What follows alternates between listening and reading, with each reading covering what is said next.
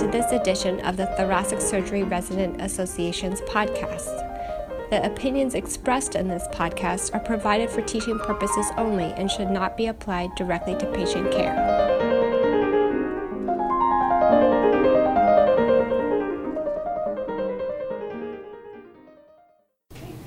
Hello, I'm here today with Dr. Lars Svensson, who is a renowned aortic surgeon and the Institute Chair of the Heart and Vascular Institute at the Cleveland Clinic.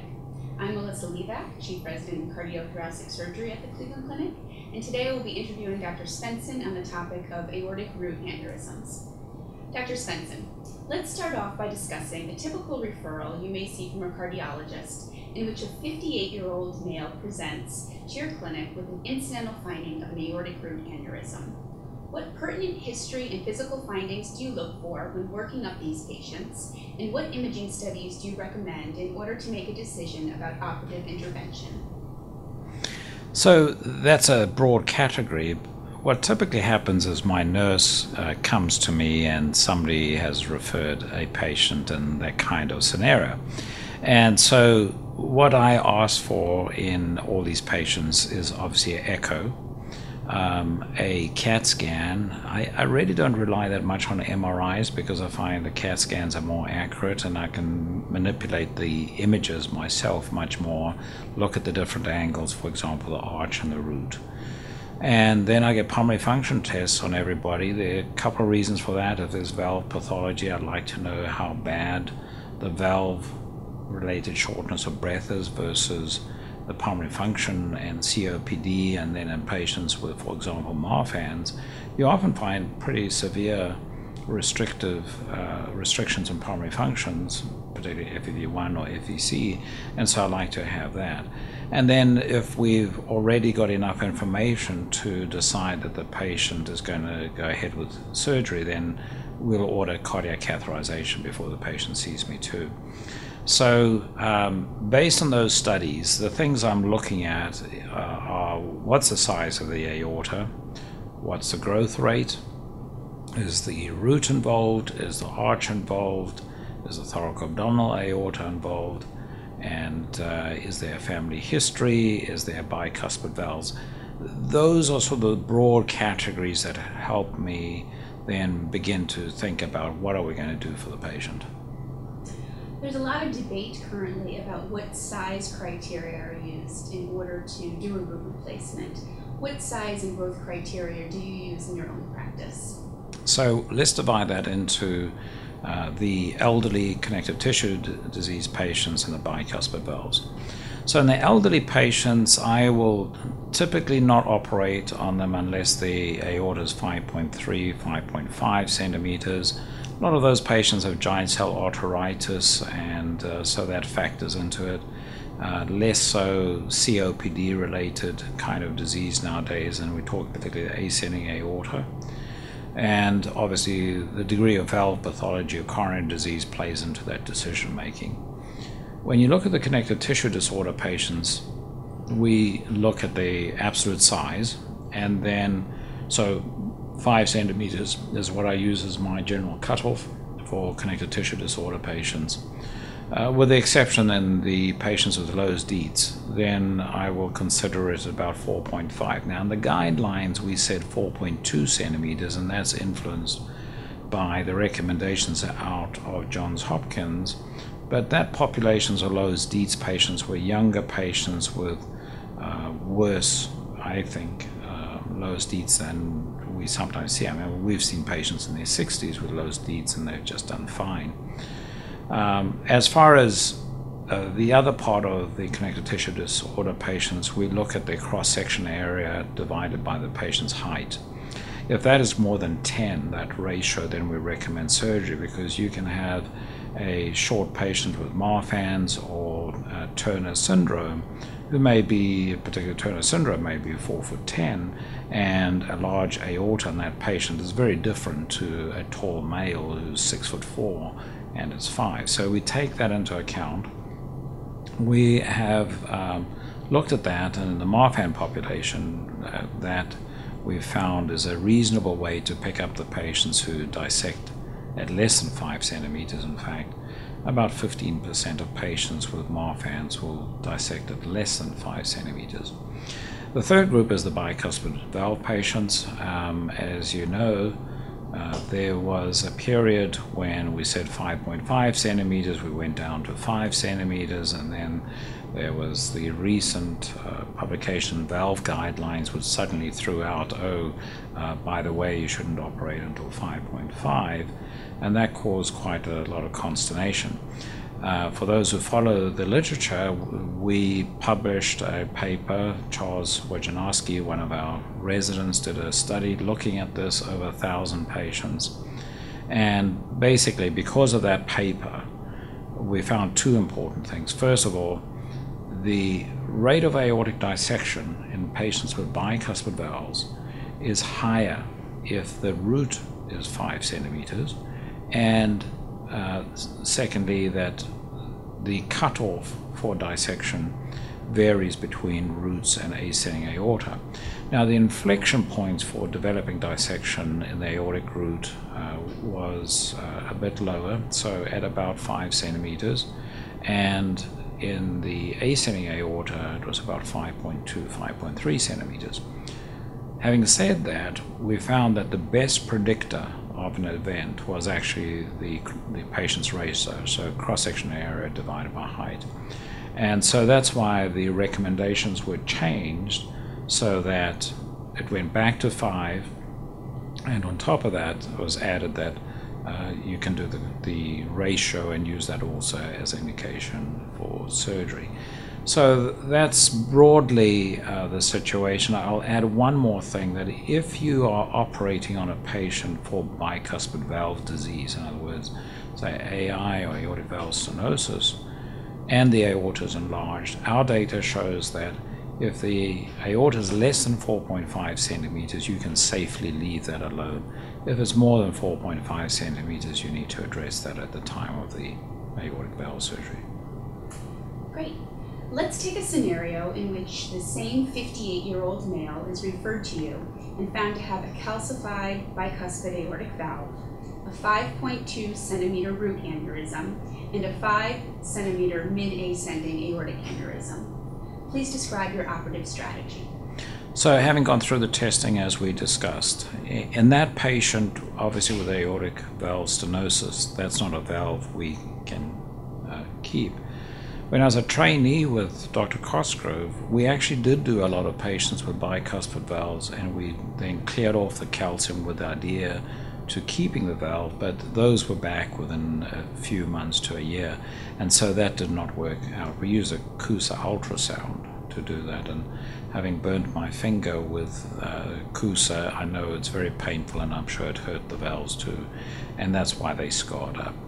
So in the scenario that you present with a 58-year-old, there are two issues here. First of all, composite valve replacement, and then secondly, what valve type.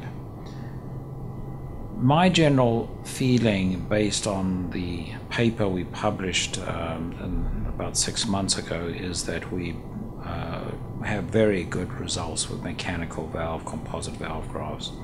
Very low stroke rate, and part of the reason for that is when you do a composite valve graft with a mechanical valve, you tie the suture on the outside of the valve, outside the graft, so there's less likelihood of platelet formation, clot formation on those sutures. And so the long-term results, both from the point of view of stroke, survival, reoperation, are actually very good in the mechanical valves. But having said that, also young patients now and a 58-year-old typically will ask for a biological valve. And so in that scenario, I leave it much to their decision making, but explaining they'll need another procedure. And so because of that, we do a lot of biological composite valve grafts. That's a very quick weight operation. And it's very easy, just with a couple of whip sutures, to attach a biological valve to a tube graft and make your own composite valve graft. So that works very well. The hope in these patients is that they, down the road, can have a valve-in-valve procedure. And out of interest, we have an abstract now on some 47,000 patients with percutaneous aortic valves, TAVRs. And in the patients who had valve-in-valve, the results are actually very good. They're better than the general population that has a primary TAVR. So I think that bolsters the argument for the thinking that when my valve fails, I'd like to have a valve-in-valve down the road. Let's change the scenario. What would be your operative strategy in a 62-year-old male with a family history of dissection, possible undiagnosed connective tissue disorder, and a 5.2 centimeter root aneurysm with a competent aortic valve? So those are very nice cases to do, and in that scenario, we reimplant the aortic valve. So we've modified the reimplantation operation, and we've been criticized for using pledges, but we've also done studies on our patients looking at gradients and found that gradients are not an issue.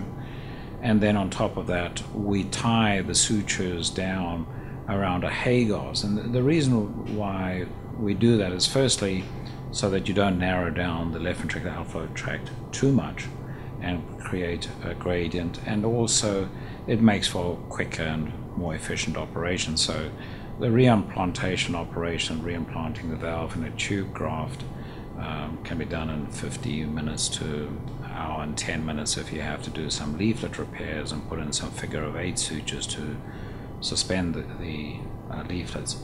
And as a general rule, most patients, I'll use a size 30 HemoShield graft, and the sizing of the Hay-Gauze based on the patient's body surface area, and that's based on the size of homografts from patients. And that has, as I said, held up very well, and when we've looked at gradients, that works very well. So for those who want to look that up, many years ago I wrote a paper on how to do that modified reimplantation operation, and the details about sizing are there. If the valve in this patient was a bicuspid valve but competent, would it change your operation at all? So now we're getting to a more complicated scenario. In the patient with a functioning tricuspid valve that is competent, I tell patients 95% of the time we can reimplant your valve and keep it for you. The long-term durability in our hands is now 95, 97% are still working 10 years after surgery. We've done over 600 reimplantations now. In the bicuspid valves, in the older patient, I've been backing off doing remodeling operations, or for that matter, reimplantations. And the reason is that in the recent study that I was referring to with some 960 odd patients where we did root operations, we found that there was a high failure rate in the remodeling operations, which is my preferred operation in bicuspid valves. And so in an older patient, I'm beginning to try and encourage them more to have either a mechanical composite valve graft or a biological composite valve graft. If it's a very straightforward repair with a bicuspid valve, then I'm fine doing a remodeling operation, but I'm not doing it as much as I used to. And even though we have been, and I make sure that the annulus doesn't spread over time, and I used to use a subannular suture to anchor that annulus. We had a fairly high incidence of pacemakers with that, so I backed off on that. But even so, over time, I find the leaflets tend to stretch and prolapse again, and the patients, if they have got aortic valve regurgitation before surgery, tends to recur. Let's take one more scenario. This patient is a 19-year-old female with a bicuspid aortic valve and moderate insufficiency. She also has an enlarged root. What are the available options for this young female? So there I would temper it a lot more based on size and tend to do just a straightforward bicuspid valve repair. And so in that patient, let's assume that it's an incomplete fusion of the one leaflet. I will then make that a complete fusion. I will put in a couple of commissure sutures to make the valve more competent and improve the appositional area, and then put in the figure-of-8 suspension sutures that I use in the commissures. And if the aortic root, let's say, is 4.3 centimeters, once I put those sutures in, the annulus and the root typically is smaller, and that hopefully will get her through her years of pregnancy and without being on any blood thinners. So that's my general approach in those patients, and that seems to be holding up pretty well. We did a study on our bicuspid valve repairs, 728 patients. The mortality rate was 0.47, very low stroke rate, and long-term, very good results in the region of a 90%. In the more recent patients, 90% freedom from reoperation at 10 years. So that holds up well in those patients. But as I say, I'm a bit more reluctant with a remodeling operation, so I'm more cautious in that population. Is there a group of patients that you would consider using a freestyle porcine root and or a homograft? Very good question. So there was a period when we thought that the freestyle and those type of valves might be an option for patients with endocarditis, and the problem with that is that all the current porcine root type of valves have got graft material attached to them, and I think that increases the risk of recurrent endocarditis. There was a valve called a Sheili valve or Sheili valve that was available that didn't have that. It ran into a lot of valve failure problems, there were other issues, and that was taken off the market. So for patients with endocarditis, the homograft route is the mainstay of repairing that situation, and I think that's a very good way to dealing with endocarditis, and the risk of recurrence is much lower. So nowadays, I personally haven't done a freestyle type of repair insertion in a long time. The other thing about the freestyle valve is that if you put it in, and we did an editorial on this in Circulation, the risk of occlusion of the coronary arteries when you do a valve-in-valve, that's assuming that the patient becomes a candidate for valve-in-valve down the road, the risk of coronary occlusion is very high. It's less so in a homograft, but it's also still an issue with a homograft. Generally, as with a homograft, we will cut away a lot of tissue, so the coronary is a bit further away from the valve. But with the freestyle, where you're putting typically that valve inside the aorta, the coronary artery occlusion risk is higher. And so I don't see that if you have homografts, there's an advantage to using a freestyle. I think you're better off using a homograft in that situation. So we occasionally put in freestyles, but not that often. Can you comment on how you troubleshoot coronary buttons that are difficult to dissect in a redo scenario or injury to the coronaries? Yeah. So what I would say is that in the redo situation, yes, it takes a bit more time to free up the buttons.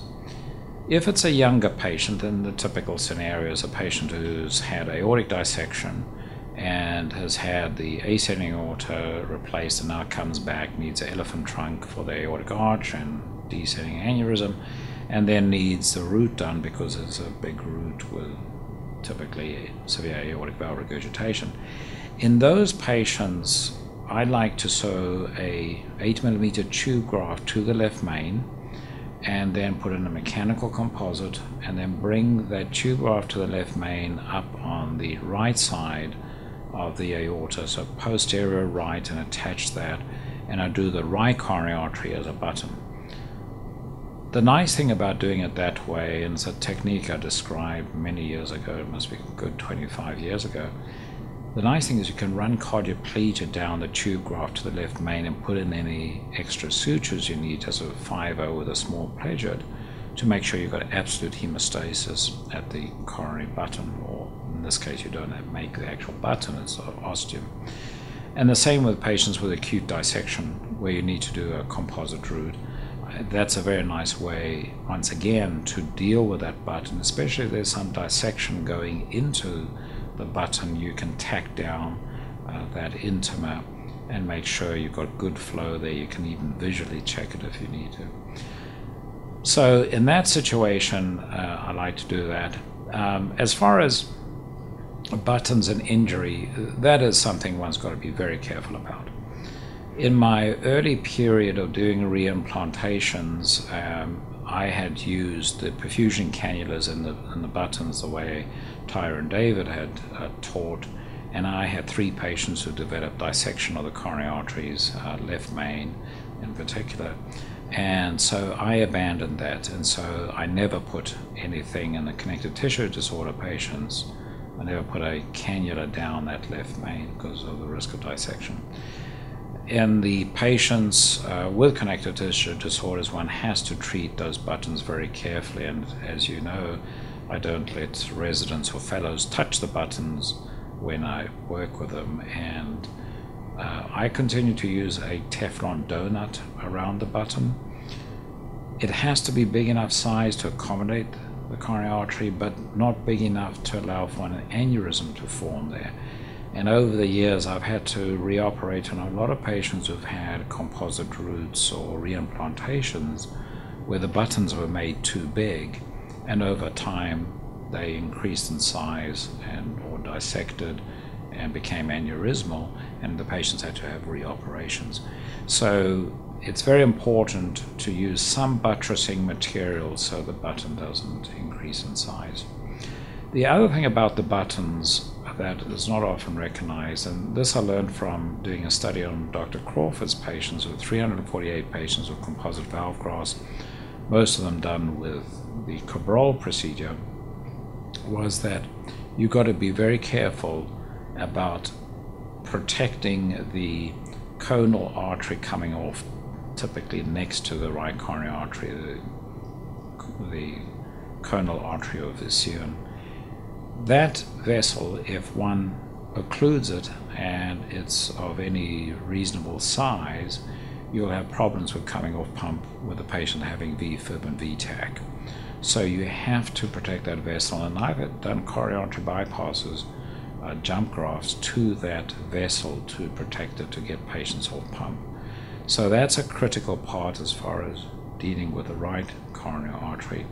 Now, occasionally it may happen that the right coronary gets damaged.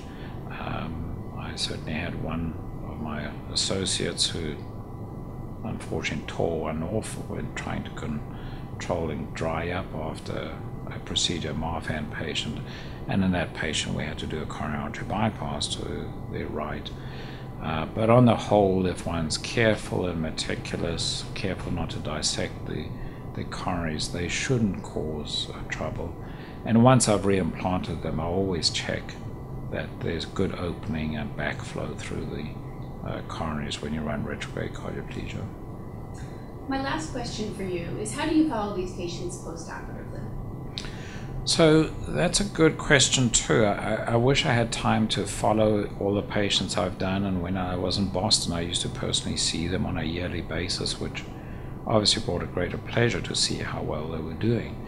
Nowadays I rely on the cardiologist to follow up the patients. I recommend that with the root procedures, a couple of months after the operation, the patients have a repeat study. All the reimplantation operations, I do a in-house CAT scan and echo before they discharged to make sure everything's okay. And then every year or two I think it's reasonable to do an echo. As a general rule, if a valve either becomes stenotic, start leaking, we don't reoperate obviously until they become symptomatic. And it's very rare that one has to operate on these patients again because of arch aneurysm formation or something like that, unless they started off with aortic dissection. If they didn't start off with aortic dissection, particularly acute dissection, our data shows that only 2% in the bicuspid valve patients need another operation within 15 years, so very unusual to reoperate on them. Great. Dr. Svensson, thank you so much for your time and expert opinion today. It was a pleasure talking with you. Thank you, Melissa, for great and incisive questions, and we wish you every success with your career too.